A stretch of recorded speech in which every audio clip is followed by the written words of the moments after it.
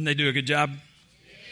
I love Steps of Faith. I love what they do. I love that my daughter is a part of it because they're worshiping God. And so it was Jana, Hannah, Maddie, and Kay. Sounds like a country and western group, doesn't it?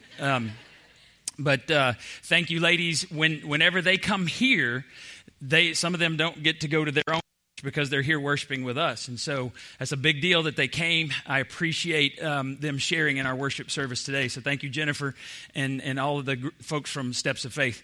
We appreciate them. And if you want to come see them do the Nutcracker, that's coming up in December. A couple of things that I need to share with you, and then we're going to jump into the service today. The theme for our small groups tonight, and if you hadn't been coming, you can still come. We are having a great time in our small groups, no matter which one it is. The theme tonight is soup and salad. My small group had a soup and salad fellowship about a month ago. Nobody brought salad. I still have not figured that out. So think of Olive Garden and bring something like that, and we'll share with that afterwards. The Landing will not meet Tuesday night because it is Halloween. Next Sunday, we have a noon lunch, but we also have our ministry meetings, military ministry and the women's ministry, men's ministry, any type of the ministries. If you are involved in that or if you want to be involved in that, on staying with us, we're going to have spaghetti. Janie's going to make some spaghetti. And if you are anywhere attached to Haiti, if you've been to Haiti, if you're thinking about going to Haiti, if you know where Haiti is, make some brownies so that we'll have some dessert for next week.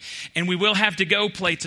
Just let us know that you need one, and we'll have those ready when you walk out. If you can't stay, we'll get you a to-go plate at $7. All of that goes to send people to Haiti next year. And then on November 18th, we will have a breakfast and a work day. Our big Christmas celebration this year is coming up on December 17th. That's a Sunday night. We are not doing the gingerbread house decorating contest. There will be a contest. I'll be telling you more about that, and it's going to be just as good, I think. And we're going to have fun with that. We'll have a ride, a bonfire, and things on the 17th, but we got to get ready for it in November. So if you can be here on Saturday, the 18th of November, help us out. We got to clear out around the pond because our hayride goes around there, and our Christmas and all of that stuff, all our lights are going to be down there.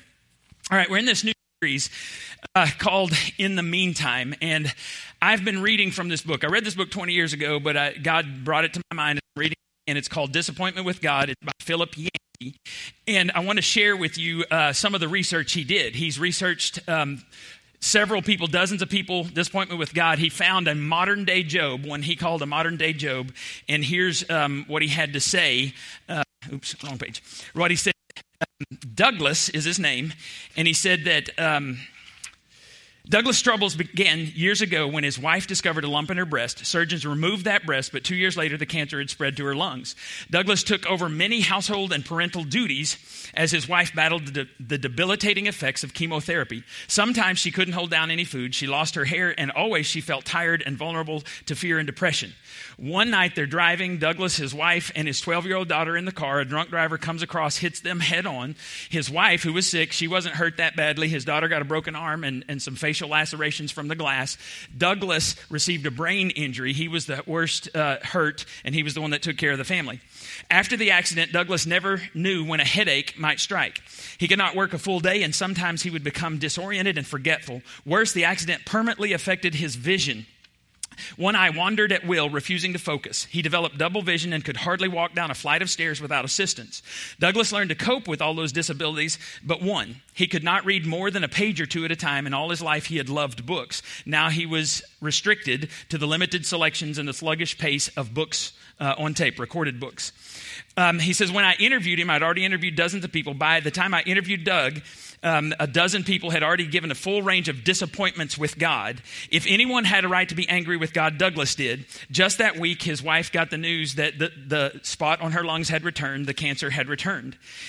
He says, our meal was being served. As our meal was being served, we caught up on the details of our lives. Douglas ate with great concentration and care.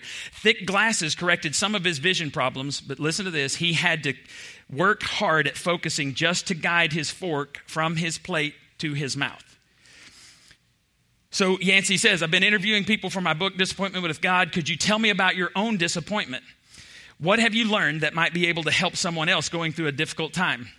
Douglas was silent for what seemed like a long time. He stroked his peppery gray beard and gazed off beyond my right shoulder. I fleetingly wondered if he was having a mental gap at that moment.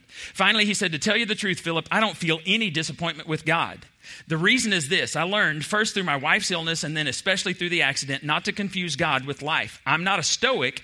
I'm as upset about what happened to me as anyone could be. I feel free to curse the unfairness of life and to vent all my grief and anger. But I believe God feels the same way about that accident, grieved and angry. I don't blame him for what happened. Douglas continued, I've learned to see beyond the physical reality in this world to the spiritual reality. We tend to think life should be fair because God is fair, but God is not life. And if I confuse God with the physical reality of life by expecting constant good health, for example, then I set myself up for crashing disappointment. God's existence, even his love for me, does not depend on my good health. Frankly, I've had more time and opportunity to work on my relationship with God through my impairment than before. If we develop a relationship with God apart from our life circumstances, then we may be able to hang on when the physical reality breaks down. We can learn to trust God despite all the unfairness of life. After all, isn't that what the book of Job is about? And he said, so then we decided to look at the Bible together. For the next hour, we worked through the Bible together, testing our ideas. In the Sinai wilderness, God's guarantees of physical success, health and prosperity, and military victory did nothing to help the Israelites' spiritual performance. And most heroes of the Old Testament, Abraham, Joseph, David, Elijah, Jeremiah, Daniel, went through trials much like Job's. For each of them, at times, the physical reality surely seemed to present the fact that God was the enemy. But each managed to hold on to a trust in him despite the hardships. In doing so, their faith moved from a contract faith, I'll trust God if he treats me well, to a relationship that could transcend hardship. Then Douglas says to Philip, I challenge you to go home and read again the story of Jesus. Was life fair for him? For me, the cross demolished for all time the basic assumption that life will be fair. And he said, Douglas gave me a pattern. Studied Job in the Old Testament, end with Jesus. He said, that's a pattern we need to follow today. Look at the Old Testament, but always look to Jesus. So he went home and he began reading. And he began asking, how did Jesus respond to the question, is life unfair? Here's what he found out. Nowhere did I find him, Jesus, denying unfairness. When Jesus encountered a sick person, he never delivered a lecture about accepting your lot in life. He healed whoever approached him, and his scathing words about the rich and the powerful of his day show what he clearly thought about social inequities. The Son of God reacted to life's unfairness much like anybody else. When he met a person in pain, he was deeply moved with compassion. When his friend Lazarus died, Jesus wept. When Jesus himself faced suffering 3 times, he recoiled from it, asking that God please take it away. God responded to the question of unfairness, not with words, but with a visit, with an incarnation. We call it Christmas. And Jesus offers flesh and blood proof of how God feels about unfairness, for he took on the stuff of unfairness, the physical reality at its unfairest. He gave a final answer to all the lurking questions about the goodness of God. Now, here's a parenthesis. After saying all this, listen to this. Yancey says, it occurred to me that as I read the Gospels, that if all of us in the body of Christ would spend our lives as Jesus did, ministering to the sick, feeding the hungry, resisting the powers of evil, comforting those who mourn, and bringing the good news of love and forgiveness, then perhaps the question, is God unfair, wouldn't be asked with such urgency in our day.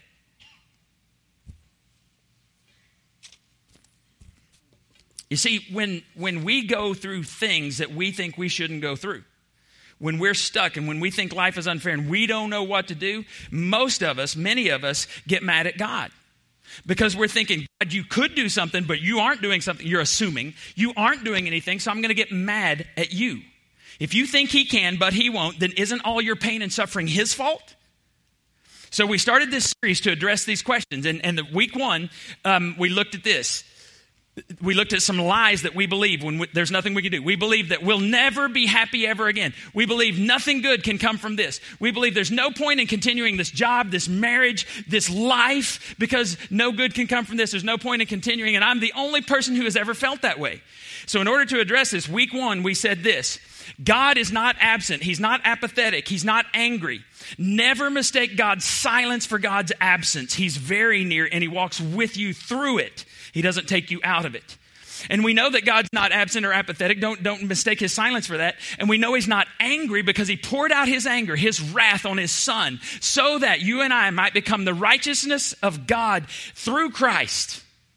So don't think that God's angry at you. He poured out his anger on sin. Week 2, we said this. Christians, you have an option. You have a lot of bad options, but there's one good option. to pain and suffering. You can receive your pain and adversity as a gift with a purpose and a promise. The purpose has not been revealed yet and may not be revealed yet in this lifetime, but the promise has, my grace is enough. And so we start off, we looked at John the Baptist. John the Baptist was beheaded.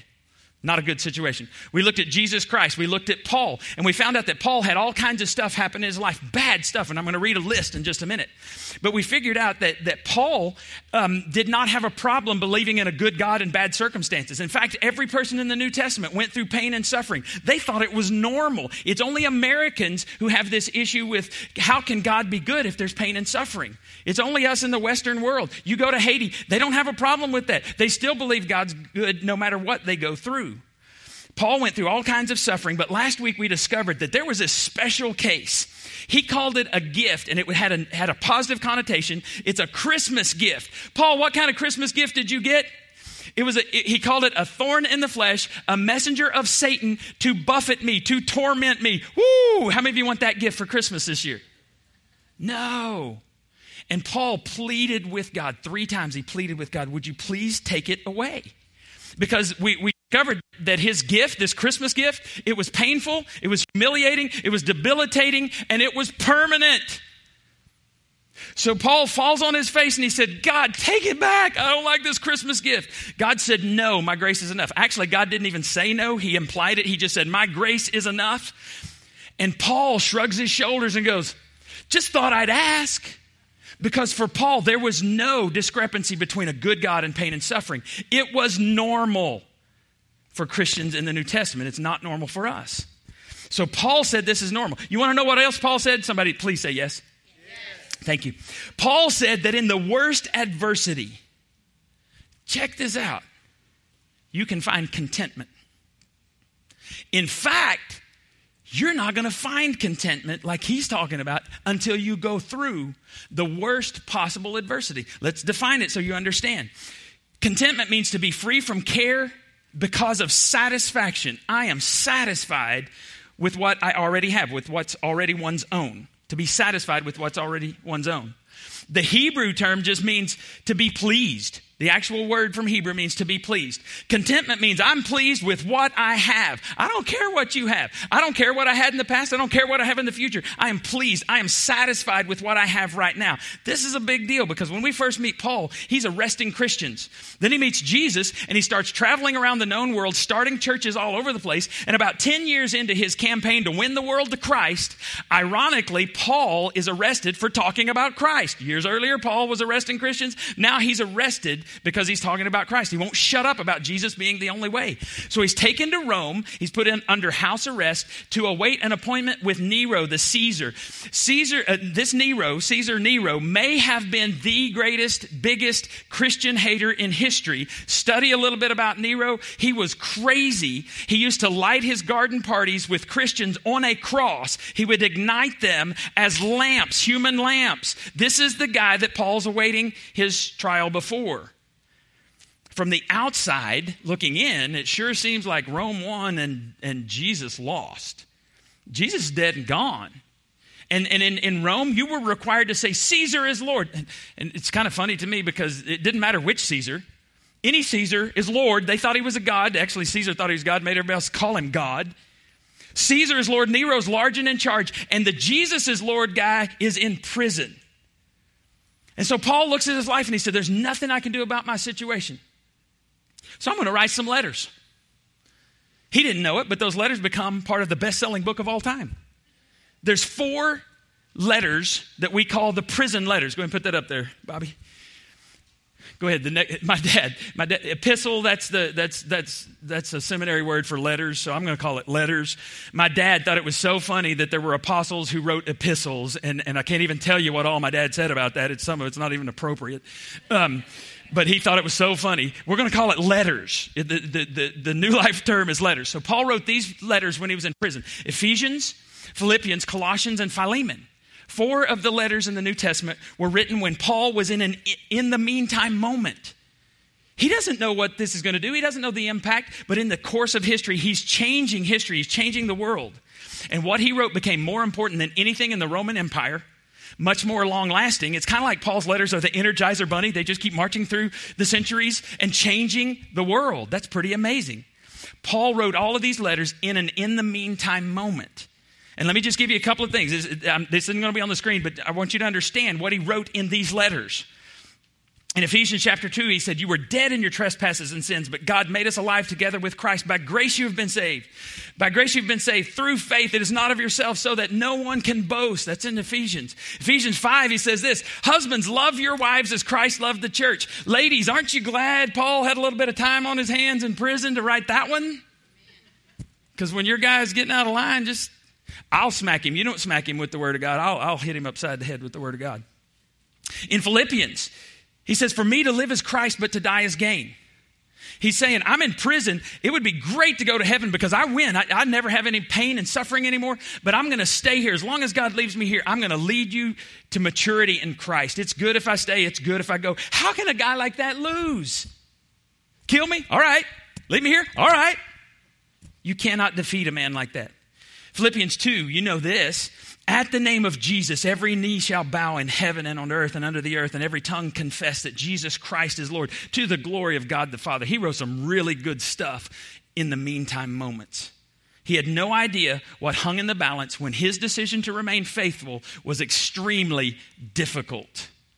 So my advice to you, if you're going through an in the meantime moment, number one step is remain faithful, because you don't know who's watching, but somebody's watching.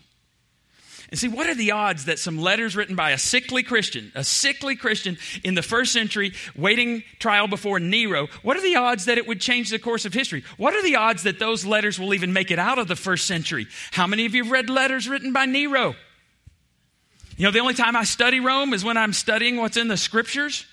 That's the only time I study this stuff. They're attached, they're a byproduct of the Word of God, which lasts forever. Paul did not know what hung in the balance, but I'm not exaggerating when I say you and I hung in the balance. Because what he wrote 2,000 years ago had some role in your coming to Christ. See, Paul has had such an impact on history because of adversity and because of his response to adversity. You want to make a difference?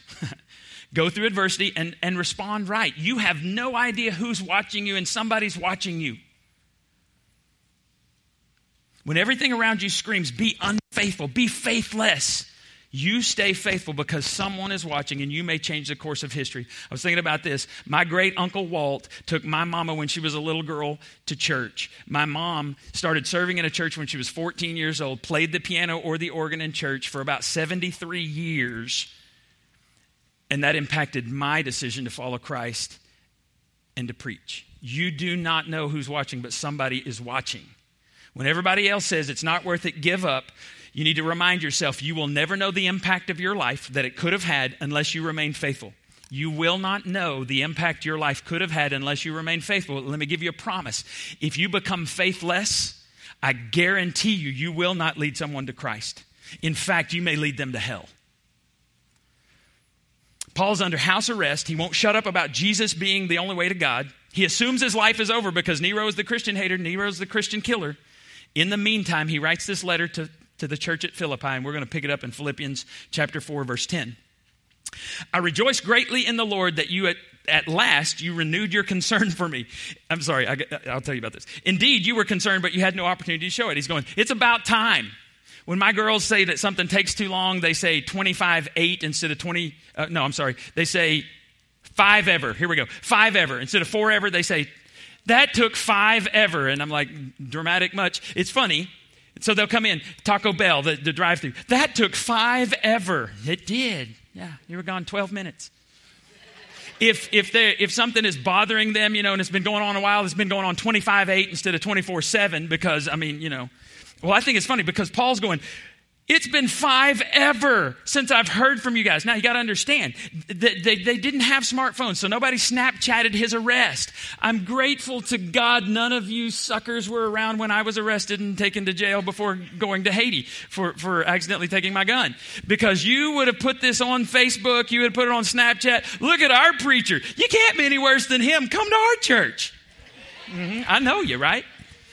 thank you, Jesus, that nobody has. In fact, they didn't even handcuff me in front of my family. I was grateful to God for that. They take me outside, and one of my best friends, who is a pastor, and his daughter was going with us to Haiti that year, he's the only one that saw me get handcuffed and put into the back of the car. And it's the strangest thing, being handcuffed and riding to jail. 10 minutes earlier, I was going to Haiti. And it's weird because the police, they were awesome. I'm going to tell you, the DFW police were awesome. And I was the most compliant prisoner ever. And so I'm riding back there. It's very uncomfortable. And he goes, hey, tell me about your mission trip. Well, I was going to Haiti. He goes, oh, my daughter did this. And we're just talking. And it's weird. You're driving places that are restricted. I'm getting to see stuff I wouldn't see any other way. And he says, well, here's what you're going to do. You're going to make this call. You're going to catch up with your family. You're going to go. They were the coolest ever. And I'm in jail for 5 hours that day. And it seemed like 5 ever, being 5 hours in jail. Now, Paul is saying, it's been 5 ever. You haven't talked to me. But it took a long time for the Philippians to understand what happened. As soon as they understood, they got together a care package and they sent him a care package. It took 5 ever to get there. And we don't know what was in the care package. I'm guessing it was a thumb drive. It was an iPad. It was some Beats by Dre. And I'm just saying, none of y'all brought that to me, because I would have liked that when I was in jail. 5 ever. You didn't even. I'm not bitter. Y'all didn't know. Y'all didn't even know I was in jail. I mean, praise God, I got out and I made it to Haiti. By the way, it's odd years that I have trouble getting to Haiti. So it was 15 that I didn't make it to Haiti because, well, I was delayed. And it was last year I lost my passport. But I'm telling you, if God wants you to go to Haiti, he can get you to Haiti.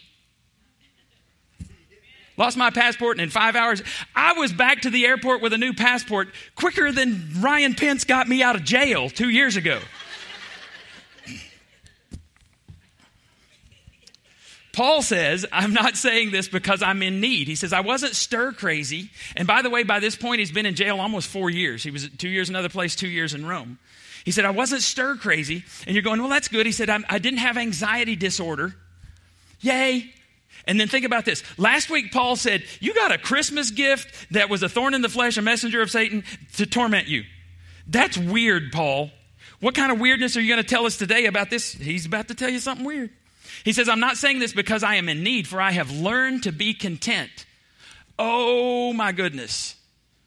By the way, if you say, oh, my God, to God, that's not using his name in vain. Oh, my God, this is big. I'm saying, God, this is big. Thank you for sharing this with us. He said, I've learned to be satisfied with what I already have. I've learned to be pleased with what I have. It doesn't matter what you have. He's learned to be content. It's not natural, it's supernatural. In fact, it's a process, and it's something that's kind of like graduate school you have to go to in the Christian life to learn this. He says, I'm not saying this because I'm in need, for I've learned to be content, whatever the circumstances. Now, if it's possible to be okay on the inside when things aren't okay on the outside, does anybody want to know that? I do. Sign me up. At least there's a few more of y'all. There were like 2.5 people. I'm not sure if one of the kids meant to say that, but he signed up for it in the first service. If it's possible, sign me up. I want to know that because I've had trouble in my life. I want to learn to be content. And I want to, there's a couple of big words. I'm going to give you a couple of seminary words today. I'm going to impress you with my seminary knowledge.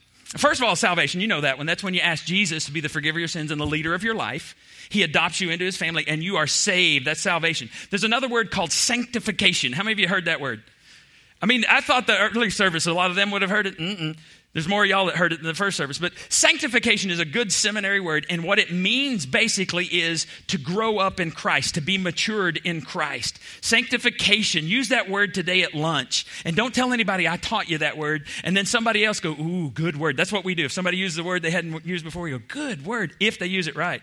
If not, we go, I don't think that means what you think it means. All right, so sanctification is the process of growing up. And Paul is saying, you're not going to learn to be content until you go through the process of sanctification. Part of the process of sanctification, growing up in Christ, is going through adversity and learning how to deal with it. Verse 12a, I know what it is to be in need, and I know what it is to have plenty. And then this is shocking, and I'll tell you why. I have learned the secret of being content. Paul says there's a secret. I've learned it. I know what it is. He said, I know what it is to have enough. I know what it is to have not enough. The amount that Paul had nothing to do with his contentment. And this is a big word. I gave you sanctification. I'm not even going to tell you the Greek word, but I love Hebrew and Aramaic and Greek because those are the Old Testament, Hebrew, Aramaic. Those were the original languages. Greek is the original language of the New Testament. All of that language, and I think this is why God did it. All of those languages have a word picture behind every word. There's a Greek word, one Greek word that we have translated, learned the secret. And I'm not making this up. It was not a seminary word. It actually came from secular society, from people far from God. But Paul used this word on purpose. And it has the idea of being initiated into a secret society. It's more than a handshake. It's more than a password. If you've been to college and you know about fraternities and sororities, I don't know about the sorority thing, but I know initiation ceremonies that guys went through to get into fraternities at college. And so I refused. I said, nobody's going to tell me that. I'm not doing that for any human being ever. In fact, we were so opposed to fraternities, we made our own fraternity. It was a joke. It was called Tau Lambda Gamma. We had shirts made with the Tau Lambda Gamma here. We used to show up at Greek things on campus just to mess with them. And they'd go, Tau Lambda Gamma, that's awesome, and people that would never speak to us, girls that would never speak to us because we weren't in fraternities would go, Tau Lambda Gamma, what's that? And we go, the lonely guys. That's what it stood for. We made up our own deal, and we used to, two of the guys had a house, and we would have dances and stuff over there. We'd clear out all the furniture, and we'd have dances, and we would invite girls that would never show up before. We'd say, hey, Tau Lambda Gamma's having a dance. You want to come? Tau Lambda Gamma, we'll come. And anyway, and it was just hilarious. So in our process of doing I didn't do it. I refused. But my roommate, whose name was Doug, he made this initiation into Tau Lambda Gamma where you had to stand on a chair in the middle of a room and tell people how you'd been dumped by a girl, hence the name, the lonely guys. All right, I digress. Paul is saying that there's an initiation, there's a secret to being content. And here it is. He said, I have been initiated into the cult of contentment. I'm using cult in the best way possible today. He's saying under Jesus Christ, as a process of sanctification, I have been initiated into the cult of contentment before God. This is remarkable because Paul, before he met Christ, he was not content. He was the highest educated Jew of his time by the most respected Jewish rabbi, Gamaliel. He had influence. People loved him. Jews did. And he hated Christians, and he ran around trying to kill them all. After Christ, he tries to win them all. Not only that, Paul went through more than just about any biblical character I know of except Job. Let me read this with me, the list of things he went through. 5 times I received from the Jews the 40 lashes minus 1. 3 times I was beaten with rods. Once I was pelted with stones. 3 times I was shipwrecked. I've spent a night and a day in the open sea. I have been constantly on the move. Now let me just stop there and say, you do not want to get into, oh yeah, you think that's bad? Listen to what happened to me with Paul. Just saying. Now I want you to see how many dangers he mentions. The word danger, I've got it in yellow for you. I've been danger from rivers, in danger from bandits, in danger from my fellow Jews, in danger from Gentiles, in danger in the city, in danger in the country, in danger at sea, and in danger from false believers. How many dangers? 8. Danger to the 8th power. I have known hunger. Oh, wait, I skipped. I've labored and toiled and have gone without sleep. I have known hunger and thirst and have often gone without food. I have been cold and naked. Besides everything else, I face daily the pressure of my concern for all the churches. I feel it when you guys hurt, when you guys turn your back on God, when you guys sin. I feel it from this little church. I can't imagine Paul feeling it from all the churches he started. That's remarkable to me. He says, who is weak among the Christians that I don't feel it? Who is led into sin and I do not inwardly burn? And all of that is on a good day. On a bad day, Paul is arrested and taken to Rome to appear before Nero, the Christian hater. That's who's talking about contentment. Do you understand how remarkable this is? And let me just say, Paul seems to be the only person talking about contentment. I'm convinced it is a secret society because so few Christians demonstrate it. This next verse is one of the most famous verses in the Bible. And it is perhaps the most misapplied verse in history. It's easy to memorize. You've heard it. Some of you know it. You've seen it on bumper stickers. You've seen it on posters. You've seen it on T-shirts. And it is misapplied. Because it's easy to remember. People have pulled it out of context and said, this applies to me. The context for the verse is, this is Paul's summary of how you live with contentment in the middle of difficult or life-threatening circumstances. The context is, Paul is saying, here is how you are initiated into the cult of contentment during difficult or life-threatening circumstances. Now let's read it. I can do all this. Let's just stop right there. I can do all this. Now, you may have memorized it, I can do all things, but I like this translation because I can do all this. What? I can be stoned. I can be beaten. I can be in danger. I can be shipwrecked. I can be lonely, tired, hungry. I can be in danger to the 8th power. That's the context. I can do all of this through Christ, through Him. Later translations put Christ so that you wouldn't miss it, but it's capital H. It's Christ, through Him who... One pastor I was listening to, he said, the only correction I would say is, hey, Paul, why didn't you put, gives me His strength? That's big because Paul's not talking about superhuman strength. Right? That's your next slide there. Paul's not talking about superhuman strength. We have Wonder Woman, we got Thor, we got Captain America, we got that Black Widow lady. I don't know what her superpower is. I don't know. We got all of this stuff, and people are all into superhuman strength. He's not talking about that. He's talking about supernatural strength, and there's a huge difference. Our world is looking for superheroes. God's looking for humble heroes. The Bible says, humble yourselves before the mighty hand of God, that He may lift you up in due time. God opposes proud people, but He gives grace to the humble. God is looking for humble people because when we become humble, He fills us with His Holy Spirit. And there's this mystery that takes place where we can have the mind of Christ. We can have the patience of Christ. We can have the kindness of Christ. We can have the love of Christ. Paul's not talking about superhuman strength. Paul's also not talking about this. The context is, I can do all of this, danger, toil. I can do all of this through Christ. He's not talking about winning a football game. Paul's sitting in heaven. He's not looking down, but if he were, I think he'd go, really? I'm in prison? And you think it applies to a football game and they mean well, yay. That's not the context of the verse. Paul says it's a lot deeper than that. You're talking about winning a game. I'm not talking about winning a game. I'm talking about surviving something. If you rip this verse out of context, you risk missing being initiated into the cult of contentment. Now, here's how this applies. We're almost done. I'm going to read some things, and you're going to read it with me, and we're going to emphasize the words through Christ. In fact, what happens after it on the next part of the sentence I have up here, that's really not important if you get the first part right. So I want you to say through Christ, and I want you to emphasize Christ. Through Christ. Through Christ. Say that. Through Christ. All right, here we go. Through Christ, I can de-stress. The emphasis is not your stress. The emphasis is Christ. Next one. Through Christ, I can go hungry. Say it with me. Through Christ, I can go hungry. Next one. Through Christ, I can be lonely. Last one. Through Christ, I can. Whatever you're facing. So here's what I want you to practice saying this week. Put the first one up there, Bobby. I can't. I want you to say that. I want you to say it. I can't. Say it again.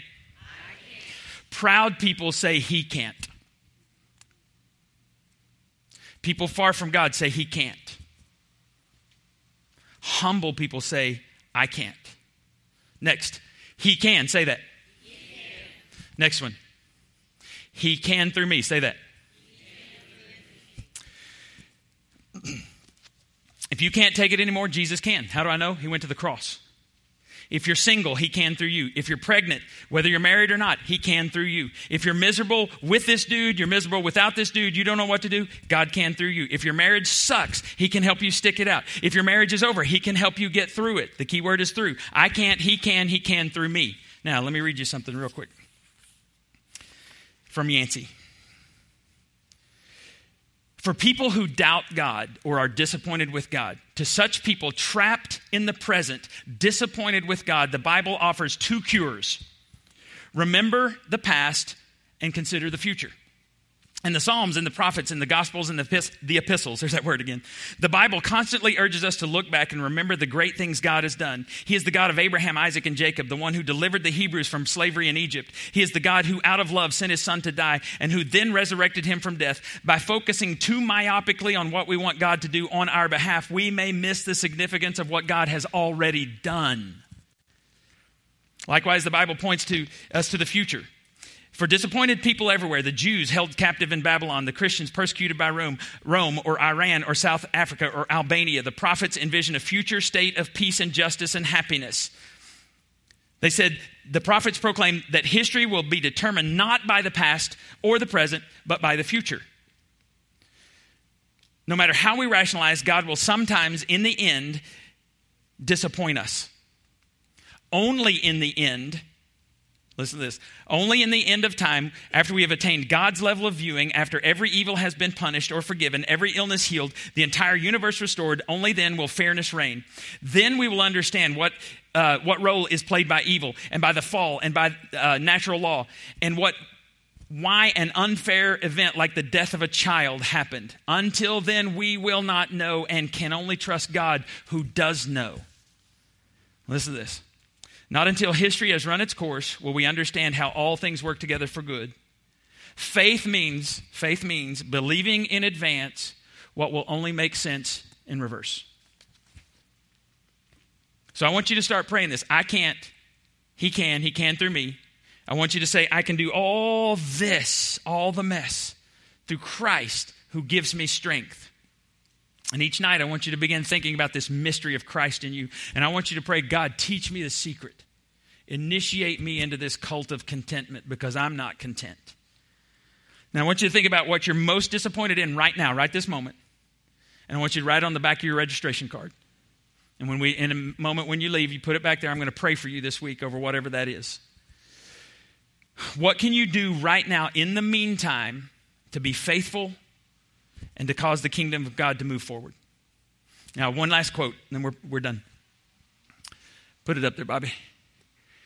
Contingent contentment turns us into wounded, worried people, but Christ-based contentment turns us into joyful people. Death, failure, betrayal, sickness, disappointment, they can't take our joy because they can't take our Jesus. It is high time American Christians start living like that. If we do, somebody's watching. And like the ripple effect, when you throw a rock in the lake and it ripples and you don't even know where it ends up. Paul had no idea what his letters written in the first century would do. You have no idea who's watching you. Would you bow your heads? Father, turn us into fully devoted followers of Christ. And if that means we got to go through adversity so that we can learn this secret of contentment, show us, teach us, so that we can be a reflection of you to watching generations. And we ask you to change their destiny. In the name of the risen Savior we pray. Amen.